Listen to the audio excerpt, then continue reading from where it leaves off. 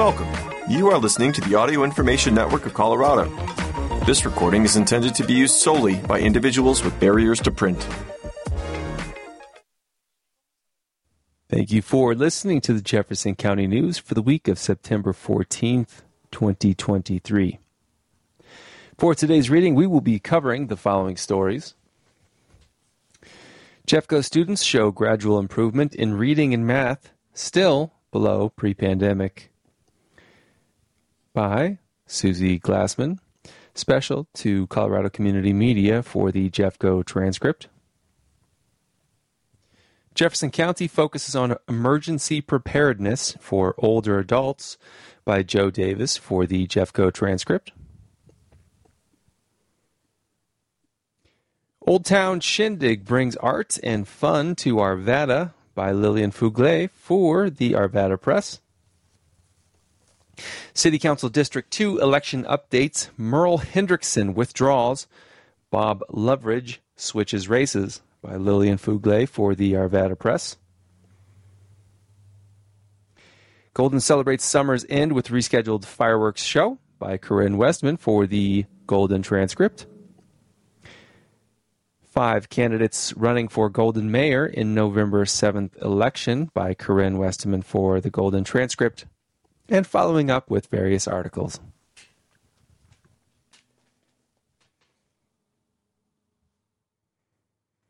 Jeffco students show gradual improvements in reading and math, still below pre-pandemic, by Susie Glassman, special to Colorado Community Media. Jeffco students are inching closer to pre-pandemic proficiency rates in math and reading, according to the latest results of the Colorado Measures of Academic Success. More students met or exceeded expectations in English, language, arts, and math than in 2022, but scores remained lower than in 2019. Just over half of Jeffco's 3rd through 8th graders who took the test met or exceeded grade level expectations on the English, language, arts portion, beating the state average of 43.7%. At 38.7%, math proficiency rates also exceeded the state average of 32.9% and showed a 1.3% improvement over 2022. While the district average hasn't reached the ELA and math proficiency rates it saw in 2019, there are some bright spots. More Jeffco 5th graders who were in 2nd grade at the height of the learning disruptions are on grade level in reading than 4 years ago. Also, more 3rd, 4th, and 5th graders met or exceeded math expectations this year than in 2019. Like other areas in Colorado and the U.S., Jeffco students faced learning challenges due to the compounding impacts of the COVID-19 pandemic, said the district in a press release. However, Jeffco students, including specific groups like English language learners and those with individualized education plans, IEPs, are steadily returning to their pre-pandemic achievement levels. The district acknowledged that there's some work to do, that some groups face academic challenges, and that some groups face academic challenges. While 58% of white students met or exceeded ELA expectations, only 46.4% did so in math. Only 30.3% of black and 29.1% of Hispanic students achieved the same level in English, and 13.1% and 17.3% in math, respectively. Among economically disadvantaged students, 25% of those who qualify for free or reduced lunch met or exceeded expectations in English and 14% in math. 90% of students with an IEP, a plan meant to help students with learning challenges achieve at the same academic level of their peers, aren't on grade level for reading, and 91% aren't for math. English language learners struggle the most, with only 8.2% meeting or exceeding expectations in English and 3.1% in math. The district said its strategic plan, quote, aims to boost learning for all students, focusing on strengthening reading skills for younger students and math skills for older ones, ensuring all students are prepared for life after graduation. Compared to other metro area districts, a higher percentage of Jeffco students met grade level standards in English than Denver and Cherry Creek school districts, and in math than Denver. Jeffco is the second largest school district in the state, serving more than 65,000 students across 140 schools. Jefferson County focuses on emergency preparedness for older adults by Joe Davis. Preparing for an emergency is a bit different for independent older adults.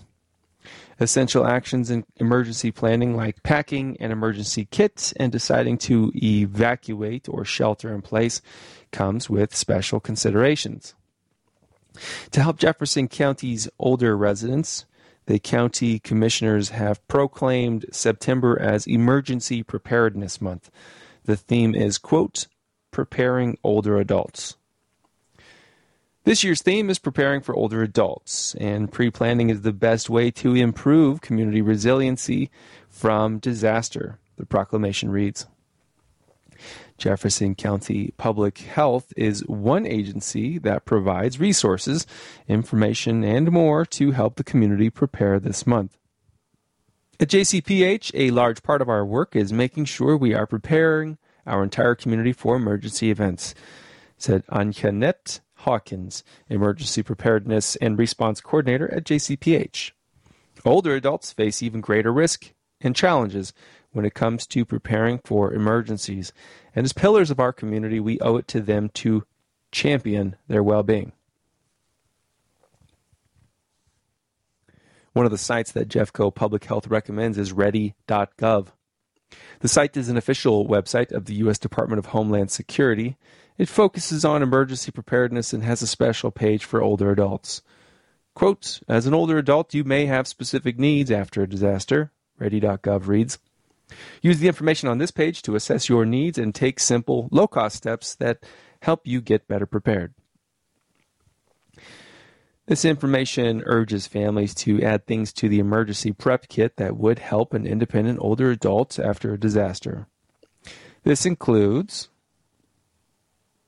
copies of medical insurance information, extra medical supplies, especially batteries, glasses, oxygen, etc., hand sanitizer and sanitizing wipes for medical use, and a contact list of medical support services and caregivers, including backup services in case there are issues reaching the home. Another resource, the Older Adults Targeted Magazine AARP, offers an Operation Emergency Prepare Guide. It's interactive and allows families and friends of older adults a way to create an emergency preparedness plan. There are worksheets, checklists, and other tools to help capture what an older adult would need after a disaster. There are also actionable steps to help everyone moving toward implementing and practicing the plan. FEMA and Ready.gov offer a pamphlet called Prepare for Emergencies Now, information for older Americans that's full of tips, ideas, and considerations while creating the emergency plan. They urge older adults to plan by adding a whistle to the emergency preparedness kit as an extra measure for signaling for help. Stockpiling a week of medications and medical supplies, or as many as the pharmacist will allow. Keeping tools to create a barrier to the dangerous air if the older adult cannot evacuate.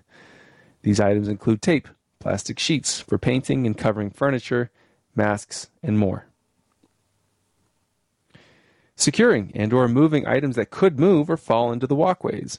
These can impede an emergency evacuation for older adults with disabilities or illnesses that impair mobility. There are many other special considerations that must be made when thinking about securing other older adults in the family and community. As an older adult, you may have specific needs after a disaster, read the Jeffco Public Health announcement on National Emergency Preparedness Month. This is especially true for older adults who live independently, have low income, have disabilities, have chronic health issues, or live in rural areas, end quote. To help families, Jeffco Public Health is hosting an emergency preparedness education and walk-in clinic event from 8 a.m. to noon, September 20th. Check the JCPH website for more information and the location when it's determined. That information will also be included in the Jeffco transcript newsletter. Sign up is free. Do so today.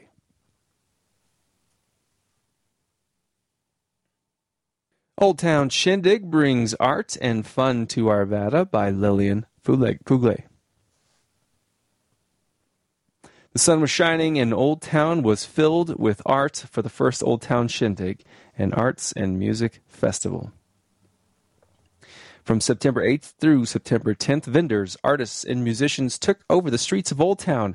The festival, organized by the Business Improvement District, featured a wide variety of booths, with many local businesses for shoppers to choose from, as well as food trucks. The Shindig brought a competitive spirit as well, hosting several competitions, the first of which was a mural competition. Over 20 artists were scattered throughout the festival, painting their murals on large pieces of plywood for festival attendees to watch. Murals were judged in two categories: People's Choice and Judge's Choice. The People's Choice winners were Corinne Trujillo in first place, Grow Love in second place, and Rachel Denda in third place. While the Judge's Choice winner was Bobby McGee Lopez. Because he won Judge's Choice, Lopez will soon get the opportunity to create a mural in Old Town. The festival also featured several other competitions, including a pie-eating contest sponsored by Rhinelander Bakery, and a Bloody Mary competition. Quote, really, our goal was to have so many awesome things going on that there's no way that every single person could do everything that weekend, said Joe Hinksler, director of the Business Improvement District. For even more festivities, the Shindig partnered with the Rocky Mountain Archtop Guitar Festival, a festival celebrating the unique guitars with workshops, clinics, and musical performances. Several performances were put on in Old Town, with other shows sprinkled throughout Arvada. Peter Hendrickson, who organized the Archtop Festival, said that the partnering with the Shindig made it a much larger, more inclusive, and more immersive event. City Council District 2 election update. Merle Hendrickson withdraws. Bob Loveridge switches races. By Lillian Fugle. The race for Arvada's District 2 City Council seat has thinned after two candidates, Merle Hendrickson and Bob Loveridge, have withdrawn. Neither candidate is the first to withdraw from the District 2 race. Current District 2 Council member Lauren Simpson had initially filed to run again for her seat, but withdrew to shift her focus to running for mayor. This leaves two candidates in the race, Michael Griffith and Shauna Ambrose. After withdrawing from the District 2 race, Loveridge filed to run for the at-large seat instead. He is now running against Kathleen Kennedy and Sharon Davis. Loveridge noted that he believed his chances of winning were higher in the at-large race than they had been in District 2. I really wanted to go the simple route, Loveridge said. District 2 just got so crowded. He added that the seat doesn't matter, as he knows this issue citywide. Hendrickson opted to withdraw from the election entirely, citing concerns regarding the possibility of Ambrose winning, should there be too many candidates in District 2. This was concerning to me, given Shauna's far-left political views, Hendrickson said. They are not in line with those of the average Arvadan. Hendrickson said that he saw Loveridge drop out of the race. He decided to do the same, expressing that he now supported Griffith in the District 2 race.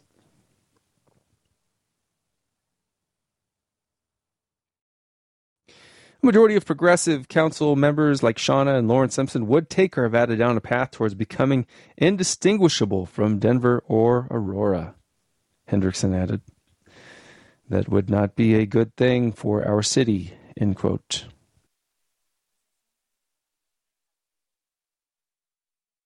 Golden celebrates summer's end with rescheduled fireworks show by Corinne Westman. This year, Labor Day weekend looked a little more like the 4th of July. After poor weather postponed Golden's annual Independence Day fireworks show, city officials rescheduled it for September 1st to coincide with the summer's final movies and music in the park night.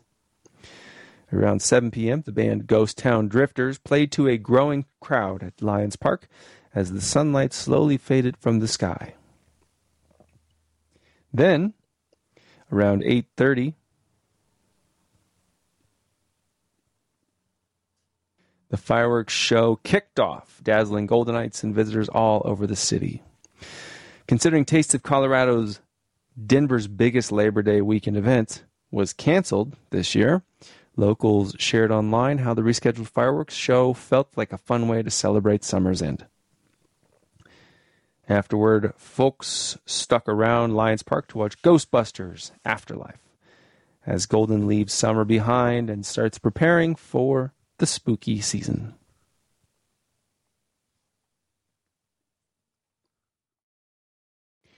Five candidates running for Golden Mayor in November 7th election by Corinne Westman.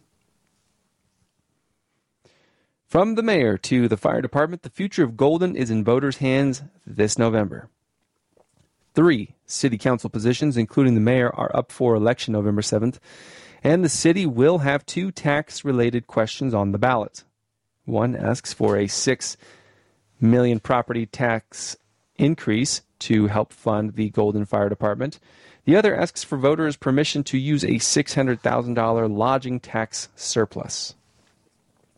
The city will have a third question to update general charter language to become more gender neutral, such as counselor instead of councilman. In Golden's mayoral race, current mayor Laura Weinberg is running for re-election, and 4 are running in opposition. They are Country Joe McDonald, Heather Schneider, Charles Sturdivant, and Joaquim Vilsame. Additionally, 4 are in the running for J.J. Trout's District 1 councilor seat, which represents the southern half of Golden. Trout is not term limited, but isn't seeking re-election this November. The 4 candidates for District 1 councilor are Matt Duncan, Jacob Luria, Lisa Vitry, and Mary Weaver. Meanwhile, Patty Evans and Benjamin Moline are running for Casey Brown's District 2 councilor seat, which represents the northern half of Golden. Brown is term limited. Those elected to City Council will be sworn in January 9th, according to City Clerk Monica Mendoza. Property tax ballot question. Golden's property tax question will ask voters to approve a $6 million increase, which would generate about $4.7 million for the Golden Fire Department in its first year. City Manager Scott Vargo said that for residential property owners, the increase would equal roughly $35 per year per $100,000 of a property's assessed value. So, for a home, a $500,000 residence, the homeowner would pay an additional $175 in property taxes if the measure passed. The formula would be different for non-residential properties, he clarified. If passed, Vargo explained these funds would help the Golden Fire recruit, train, and retain personnel, improve response times by staffing 2 stations 24/7, and purchase necessary equipment. Golden is a combination department of both paid and volunteer firefighters, although Vargo said it's becoming harder to recruit and retain volunteers. Additionally, the department's seen, quote, increased demand and community expectation around the services it provides, Vargo continued. Specifically, if the measure passes, it'd help fund 14 positions, including firefighters and battalion chiefs. 9 of these positions have been grant-funded, although funding for 2 of them have expired, and funding for the other 7 will expire in the next 2 years, Vargo said, adding that the city can't reapply for those grants. So, to preserve these positions, the city must generate its own funding if, quote, we want to maintain the momentum we've got. Currently, GFD receives general fund dollars but doesn't have any dedicated or earmarked tax revenues, Vargo said. Instead of a property tax increase, the City Council considered a 0.45% sales tax option, but decided property tax revenues would be more stable year to year than sales tax revenues. Plus, other local departments are mostly funded by property taxes rather than sales taxes, Vargo added. The city's voter surveys earlier this year show respondents generally supported either a sales tax or a property tax increase to help fund GFD. Lodging tax surplus. In November 2021, Golden voters passed a 6% lodging tax to help address visitor impacts on the city and fund capital improvement projects. The ballot language said the tax would generate $2 million in its first year, based on city officials' estimates from 2020 and early 2021 data. However, the tax officially generated $2.6 million in its first year, creating a surplus the city now needs voters' approval to use because of the Colorado Taxpayers' Bill of Rights. Vargo said the city theoretically could issue a refund, but because visitors, not residents, paid the tax, it'd be complicated in terms of practicality and equity. If this surplus use is approved, Vargo explained, the city will use the extra $589,000 for the same purposes as the other $2 million in revenues. This includes managing the Clear Creek corridor with trail improvements, code enforcement, and more, providing community grants for 20 local nonprofits, and helping establish the ORCART shuttle system with Colorado School of Mines. Follow the Golden Transcript in print, online, and on social media for more in-depth candidate and ballot question coverage ahead of the November 7th election. Horse herd roundup begins. Federal roundup seeks to remove entire wild horse herd in western Colorado. By Jennifer Brown, The Colorado Sun. Colorado's first scheduled wild horse roundup this year is set to begin this month, when federal land managers plan to start removing the entire West Douglas herd in Rio Blanco County along the Utah border. Starting in September, a low-flying helicopter will try to push all 122 horses, which are on public and private land, into temporary corrals before hauling them to the U.S. Bureau of Land Management's holding pens in Canyon City. The last roundup of West Douglas horses in 2021 resulted in the removal of nearly 450 animals from rugged land the BLM has deemed unsuitable for Mustangs. About one-third of those horses, 145 of them, died in Canyon City 7 months later in an equine flu outbreak. Investigators determined that many of those horses, whose lungs were likely damaged by a wildfire when they were living on the rangeland, were not vaccinated against the flu after they were captured in violation of federal policy. Mustang advocates in Colorado and nationally are protesting the latest roundup. Quote, the Bureau of Land Management appears to have learned nothing from last year's horrific disease outbreak at the Canyon City holding facility, Joanna Grossman, equine program director for the Animal Welfare Institute, said in an emailed statement. She called the federal plan, quote, especially troubling, since Governor Jared Polis signed a law this year that attempts to give the state greater authority over wild horse management, including by supporting fertility control programs and possibly a wild horse sanctuary.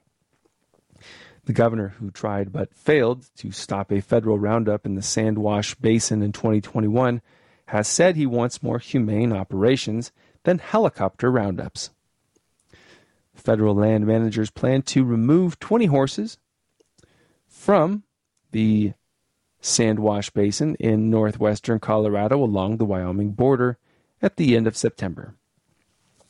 Across the highway from West Douglas in what's called the Pissonance East Douglas Herd Management Area, the federal government has enlisted volunteers to shoot birth-control darts into wild mares. The BLM this month announced it was awarding the volunteer group running the birth control program, the Pisiance Mustangs in Meeker, a $120,620 grant to keep darting horses and to buy water tanks to keep horses alive when creeks in the basin are dry. Last summer, the federal agency used a helicopter to remove 761 horses from the Pisiance, which is dotted with sagebrush and oil pumps and has cliffs and canyons where vehicles cannot go. The rangeland still has about 750 horses, and it's likely to see another roundup in the near future because federal land managers say the appropriate number for the 200,000 acres is 235 horses, wild horses. The appropriate number for West Douglas, the BLM says, is 0. Quote, the West Douglas herd area is not managed for wild horses due to limited food and water, which causes the horses to stray into private lands, the agency's Wild River Field Office Manager Bill Mills said in announcing the roundup. The West Douglas rangeland is not one of Colorado's 4 official herd management areas and was deemed inappropriate as a Mustang habitat in 1975. The area has limited water and grasses, and the removal of the Mustangs will restore, quote, a thriving natural ecological balance, the agency said. Mustangs in the area are impacting the habitats of other animals and have spread onto private property, Mills said. The public lands where wild horses graze in Colorado are shared not only by deer, elk, and other natural habitat, but cattle and sheep whose owners lease the land from the federal government. After arriving in Canyon City, the horses will receive vaccinations and other veterinary care, and after a few months will be available for adoption. Those not adopted will go to the BLM's long-term pastures, which the agency leases from ranchers and other landowners in various parts of the country. The BLM removed more than 30,000 horses in 2021 and 2022 from rangeland across the West, including about 1,500 in Colorado. This year, the agency plans to remove about 6,000 horses nationwide. The story is from the Colorado Sun, a journalist-owned news outlet based in Denver and covering the state. For more and to support the Colorado Sun, visit coloradosun.com. The Colorado Sun is a partner in the Colorado News Conservancy, owner of Colorado Community Media.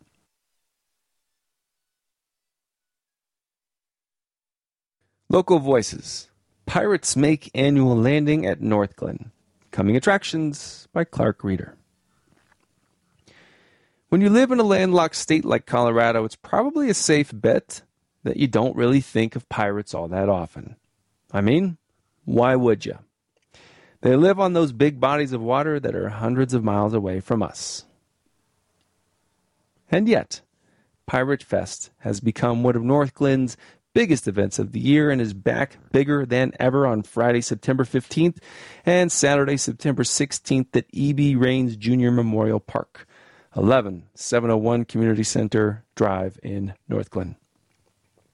The free event has been split into 2 portions, Pirate Nights on Friday and Pirate Fest on Saturday. Pirate Nights, 5 to 10 p.m., September 15th. This component is geared toward those 18 years old and older and will include live music, a mermaid encounter, dinner, the crowning of the Pirate King, and plenty of adult beverages. The live music schedule for the evening is 5 to 6 p.m., Big Patty, 6:30 to 7:45, Chancer's Hooli, 8:15 to 10 p.m., the McDeviants. According to provided information, costumes will be encouraged and the best dressed will be invited to participate in a costume contest for prizes. Pirate Fest, 11 a.m. to 6 p.m. September 16th. This family-friendly portion is the main event and features all kinds of fun ways to spend the day.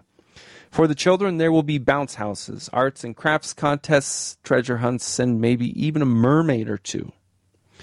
For the adults, attendees can participate in shanty singing, cardboard boat watching or racing, beverages and food, and much more. The cardboard Regatta portion of the festivities begin at 2 p.m., followed by awards when the races are complete. The live music schedule for the day is 11 a.m. to noon, Nera Fiddler Duo. 12:30 to 2 p.m., The Commoners. 2:30 to 4 p.m., Celtic Chaos. 4:30 to 6 p.m., Angus Moore. All the details, including parking and FAQs, can be found at thepiratefest.com. Rendezvous at the Forts with Tesoro Cultural Center. For the 21st year, the Tesoro Cultural Center is hosting the Rendezvous at the Fort, 19192 Highway 8 in Morrison on Saturday and Sunday, September 16th and 17th. According to provided information, the annual event allows Tesoro the opportunity to host award-winning artists, professional historical interpreters, and musicians in an effort to recognize the far western mountaineers and American Indians of the fur trade from the Bent's Old Fort era. The weekend will feature a range of activities, including ceremonial song and dance demonstrations, historical storytelling, scavenger hunts, animal education, and much more. For all the necessary information, visit tesoroculturalcenter.org. That's TESORO culturalcenter.org. Chicken Dance, your way over to Colfax Chicken Fest. West Colfax is well known for its unique events, and that streak continues with the Colfax Chicken Fest. The free, family-friendly party is from noon to 4 p.m. on Saturday, September 16th at 40 West Arts, 1560 Teller Street in Lakewood.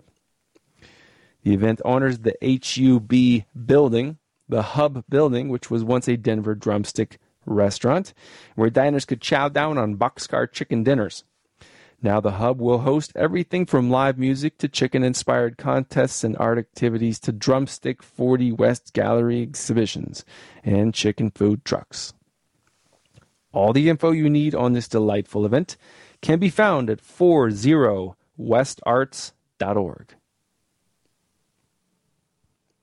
And Clark's Concert of the Week, Arctic Monkeys at Red Rocks. Back in 2013, England's Arctic Monkeys looked like they were the last proper rock band around, thanks to the smashing success of AM, an album that did all the things a stadium rock record should and did them beautifully. And the two ensuing albums, including last year's beautiful The Car, the group has jettisoned the whole stadium star thing in favor of searching sci-fi and moody orchestra epics. Doesn't get more rock star than that. In support of The Car, Arctic Monkeys are playing Red Rocks 18300 West Alameda Parkway in Morrison at 7:30 p.m. on Monday, September 18th with Fontaine's DC. That was an amazing sentence to write, and I hope you take it seriously and get tickets at Ticketmaster.com. Clark Reader's column on culture appears on a weekly basis. He can be reached at clark.reader@hotmail.com. Thank you for listening to the Jefferson County News. My name is Gregory Haddock. Your regularly scheduled program is not available at this time. Please enjoy this special broadcast on AINC. Thank you for joining us for Denver Metro News. My name is Dave Dell. Today, I'll be reading articles from the Denver Voice, Denverite, and Westward. From the Denver Voice, I'll be reading What Could Social Housing Look Like in Denver? By Robert Davis. From Denverite, I'll be reading $6.4 million contract to fund encampment outreach passes City Council Committee but not without concerns by Desiree Matherin. And local nonprofits offer scholarships for post-secondary education in honor of Ma Kang, also by Desiree Matherin. From Westward, I'll be reading Fire at Capitol Hill Apartments leaves residents who unionized last fall in limbo by Katie Cheshire. And Colorado Polling Institute's second poll looks at Denver School Board election by Benjamin Neufeld. I'll finish up the hour with other articles from Westward. This first article is from the Denver Voice. What could social housing look like in Denver? By Robert Davis. Denver's lack of affordable housing has inspired creative solutions, from safe outdoor spaces for the unhoused to co-housing for renters. Now, some local leaders are floating the idea of creating a social housing program in Denver to, as they say, provide some permanent relief from rising housing costs. District 8 Councilmember Chantel Lewis introduced the idea during a Budget and Policy Committee meeting on August 7th, when she proposed funding a study about creating a social housing program in Denver's 2024 budget. She said the idea was one she heard consistently while on the campaign trail. What I'm trying to get to is that we are taking a more comprehensive approach to how we are addressing the issues of housing and homelessness at the same time, Lewis said during the meeting. The term social housing can refer to many things, but New York University's Center on International Cooperation defines it as a model that prioritizes the social value of housing for communities over its ability to generate profits for a select few. These models can be subsidized by the government or run by not-for-profit entities. Social housing and public housing are often talked about synonymously, but they serve different purposes. Social housing differs from public housing in that it can serve both middle and low-income households, whereas public housing is reserved for people earning the lowest incomes. Social housing units can be offered on the free market and frequently cap rents for tenants at 30% to 35% of their income. The economic blend of tenants and social housing development also allows for higher income tenants to effectively subsidize rents for lower income tenants. On the other hand, public housing operators often require vouchers to access and rely on government reimbursements to manage their cash flow.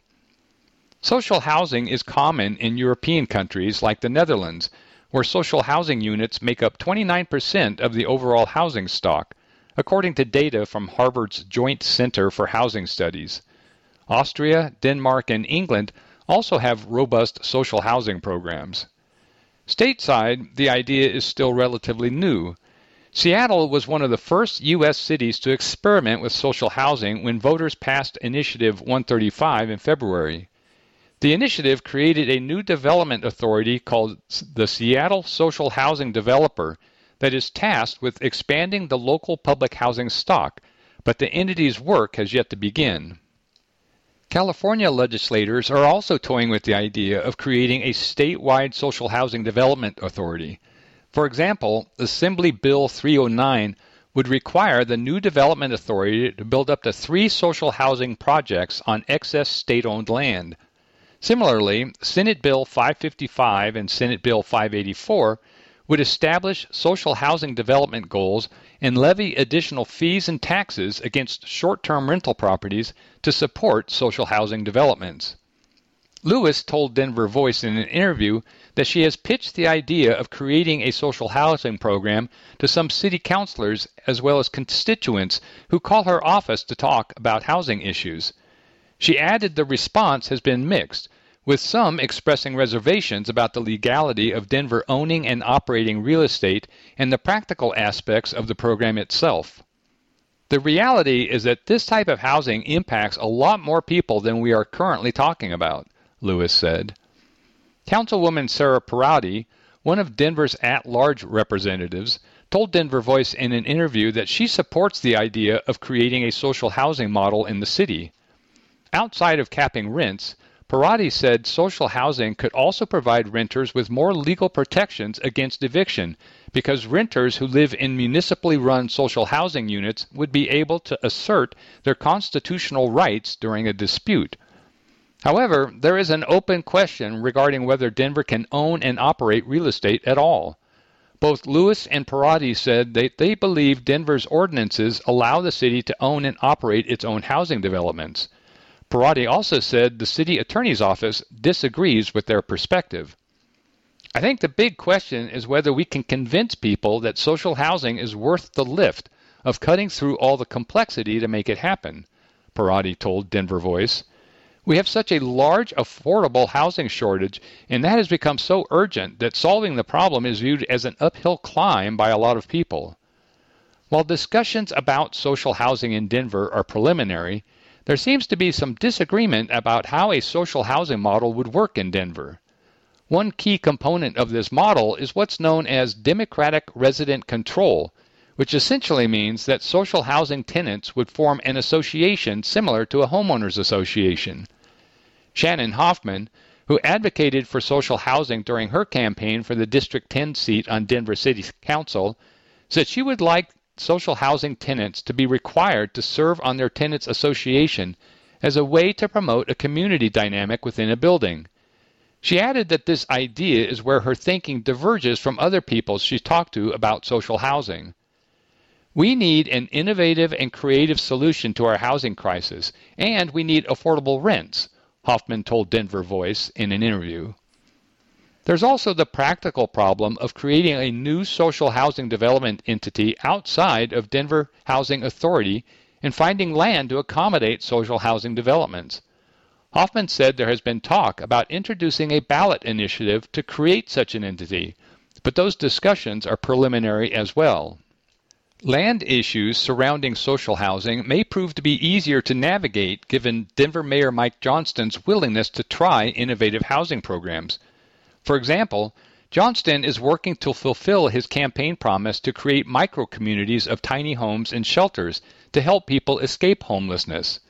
However, land the city identified that could support such sites is primarily concentrated in historically underserved communities, Axios Denver reported. Lewis added that she's concerned about further concentrating poverty in places in Denver that have a lot of affordable housing already.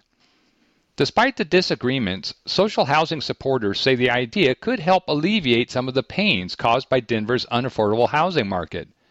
As of July 2023, there were just 563 homes for sale in Denver, a decline of 39% since July of 2020, according to the Colorado Association of Realtors. Meanwhile, Denver's median home price in Denver County was $696,500, which represents an increase of nearly 30% over the last 3 years. Similarly, the Metro Denver Apartment Association measured the city's average rent at $1,870 in July, an increase of about 11% over 3 years. The average weekly wage in Denver, on the other hand, has only increased by 7.4% over the same time period, data from the Bureau of Labor Statistics shows. Hoffman said that the city's affordable housing challenges are also straining the local community. Teachers, firefighters, and service industry workers all struggle to afford housing in Denver, and the city wouldn't function well without them.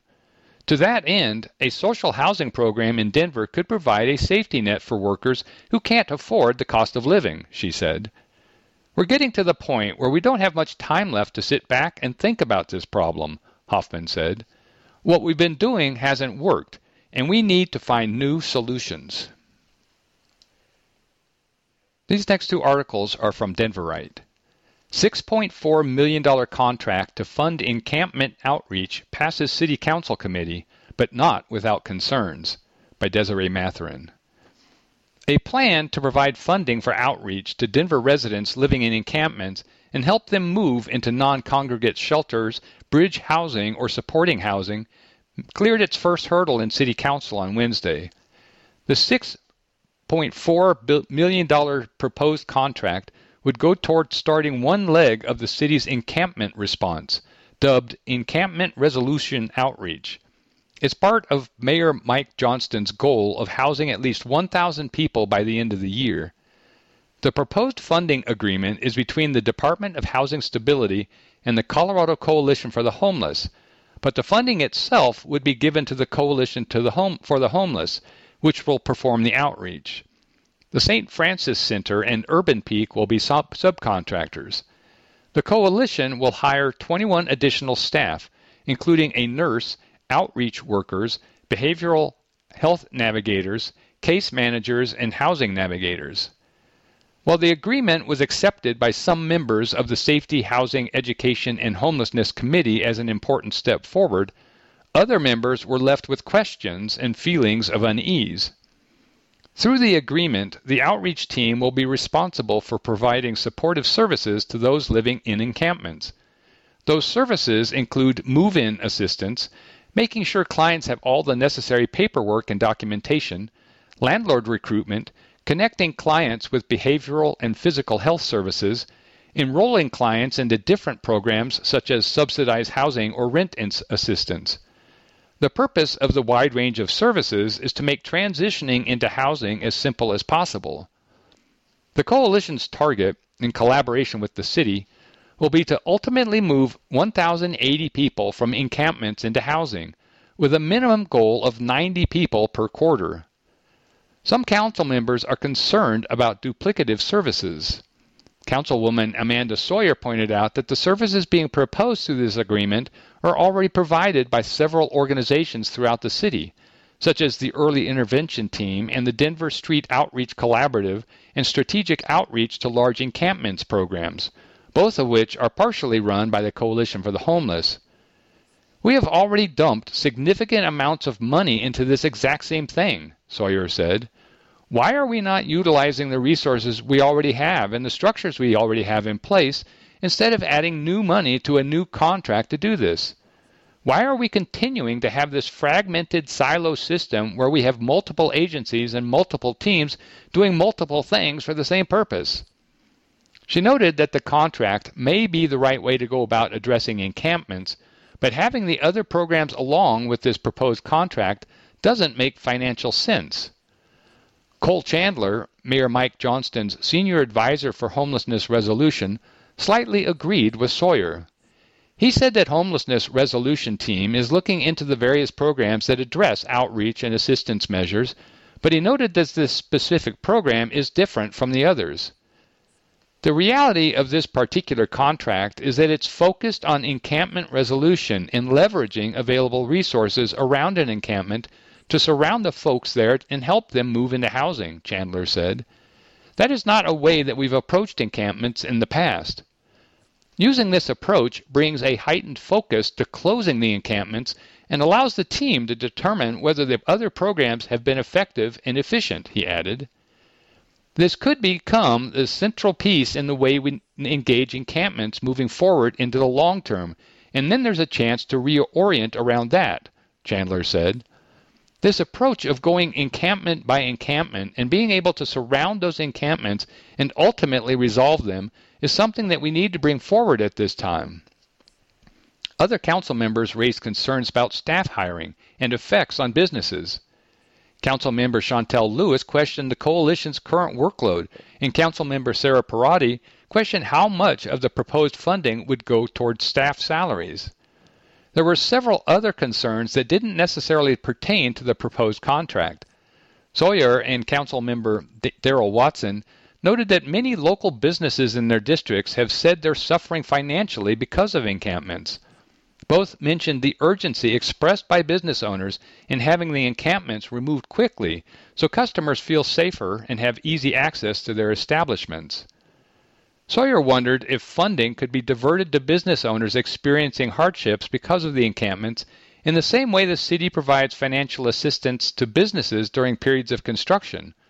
Chandler said that funding is something the task force would look into. At the end, the proposal passed through the committee with Sawyer and Watson voting no. The proposal will make its way to full council in the upcoming weeks. Meanwhile, with a unanimous yes vote, the committee also passed a grant agreement between Host and the Denver Housing Authority.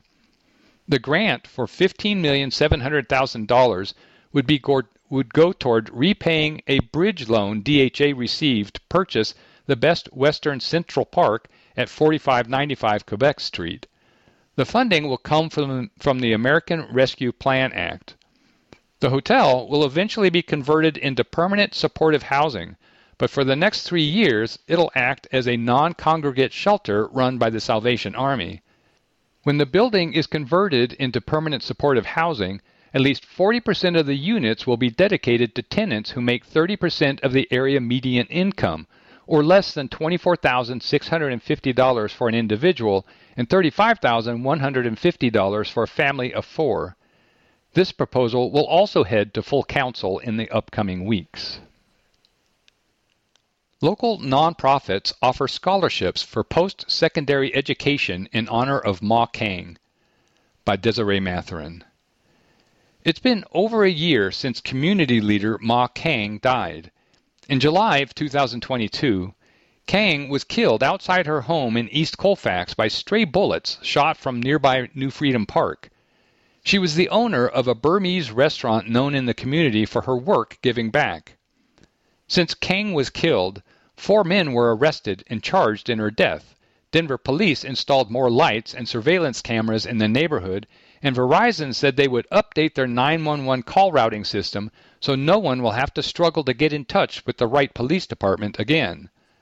Also, since Kang's passing, a coalition of nonprofits started a scholarship fund to assist first- and second-generation immigrants with paying for higher education or trade skills. The Ma Kang Scholarship Fund was established by the Refugee Action Coalition of Colorado, which includes the International Rescue Committee in Denver, Lutheran Family Services Rocky Mountains, and the Spring Institute for Intercultural Learning. The coalition has traditionally assisted the refugee and immigrant community with a range of advocacy work and services that include adult education classes. Those classes also include high school equivalency preparation and career coaching, said Paula Schreifer, Spring Institute's president and CEO. But the coalition wanted to expand their offerings. So they applied for a grant to help people in the community who want to extend their educations. I think it was only $4,000 to provide little scholarships for refugees and immigrants who are interested in getting a post-secondary education, Schreifer said. They're not huge pots of money, but they're things that can definitely help individuals who otherwise would just be taking that on as debt. It can help pay for rent. It can help pay for books. It can help pay for tuition. Schreifer said while the coalition was working on the mini scholarships, Kang's death highlighted the numerous issues plaguing East Colfax. It also brought to life who Kang was, a community leader and immigrant who shared her wealth with others. Schreifer said the coalition wanted to name the scholarship after Kang and reached out to her family for their permission. Once the scholarship was announced, Schreifer said an email blast was sent out to a bunch of nonprofit organizations, and it reached the inbox of Kyle Clark, 9 News. Clark hosts a Word of Thanks segment, which is all about micro-giving to nonprofits.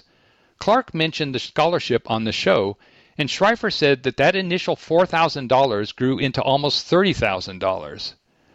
Last year, 22 people received a scholarship and pursued a slew of career opportunities. One person went to a technical school to get a certificate as a mechanic. Another is pursuing an advanced degree to become a neurosurgeon. The goal of the scholarship wasn't to limit where recipients can go to school or what they can major in because everyone's trajectory is different, Schreifer said. I think things have really shifted in the U.S. as colleges and universities have become so expensive, and I think people have recognized that closes itself off as an opportunity for so many people, Schreifer said. We don't want to make those choices for people. As long as somebody's going into something that's meaningful to them, that's going to allow them to live a full, successful life, support themselves, support their families, we want to encourage that. This will be the second year the coalition is offering the scholarship. This is also the second year they've partnered with Clark. They've raised over $11,000 as of September 8th and are still accepting donations, which can be done through the Spring Institute's website. Schreifer said so far they've received about 33 applications. The deadline is September 22nd. To qualify, applicants must be at least 17 years old and either enrolled in or accepted into a post-secondary educational or training program. Applicants must be members of the immigrant and refugee community, either first or second generation. They must live in Colorado and intend to go to school in Colorado. And lastly, the recipients must commit to staying in touch with the organizations to provide occasional updates. Schreifer said anyone who needs assistance can reach out to the Spring Institute. The coalition's goal is about support, just like Kang supported her community. For the foreseeable future, we'll keep it going and we'll keep it focused on these scholarships for post-secondary education, Schreifer said, citing the growing expense of higher education and how inaccessible that it is to many immigrants and refugees. We know that any post-secondary education is really critical for people to do well economically in today's economy, so we really want to encourage choice, she said. The following articles are from Westward. Fire at Capitol Hill Apartments leaves residents who unionized last fall in limbo, by Katie Cheshire. A fire at the Capitol Hill Apartments earlier this month forced all of its residents out, with no timeline for when the Section 8 building at 701 East 14th Avenue might be cleared for re-entry, leaving many people without belongings or any sense of help from property management. We were told to get what you need for the next couple of days, said tenant Scott Blevins, who has lived at the building for nearly 8 years. A lot of people are beating themselves up about not grabbing more at this point. I haven't been directly contacted by management, he tells Westward. They did leave a note on my door at the hotel, but some people are already talking that they've applied for housing and that they're moving, and then some people said that they're staying, and I don't know what to believe. The blaze tore through the complex on the afternoon of September 7th, with residents having to move quickly. I woke up, and I barely got dressed and grabbed my phone, and I opened the door, and it was full of smoke, Blevins recalls. I know it happened, but it still doesn't seem 100% real. After the Denver Fire Department extinguished the blaze, tenants were allowed in to grab a few things, but most didn't expect it would be this long until they were able to return. Blevins says he didn't consider the changing weather and didn't even grab a jacket for chilly fall mornings. According to Blevins, Avail Property Management has not been responsive when asked about a timeline for moving back in or about the possibility of stopping by to pick up a few more items. This follows the pattern he's experienced in his time living at the Capitol Hill Apartments, he says. The entire property includes 9 buildings, but the one at 701 East 14th unionized last November to try to hold Avail accountable for a range of issues, including a lack of security and failure to communicate with residents about maintenance issues. The Capitol Hill Apartments Tenants Association became the first Denver chapter of Denver Aurora Tenants United, which advocates for housing dignity across the metro area. At first, we had a lady that was really working with us, Blevins says, of Avail's response to the community unionizing. However, that person no longer works there, and Blevins claims the same old issues have persisted, despite marginal improvement. There's still a communication problem, but it's better than it was, he says. We continue to have problems with people getting in the building that shouldn't have been. There were cameras torn down, and I feel that should have been replaced very quickly that weren't. In the original letter the union sent to management last fall, it identified problems with the building's electrical circuit, including an unlocked switch box that allowed access to anyone and lacked security. It has always been a problem, Blevins says. We have neighbors that we have to go run and flip the breaker for every day because it just pops and then they have no power in their unit. The electrical system caused the fire, according to the Denver Fire Department report on the incident, which Westward obtained through a Colorado Open Records Act request.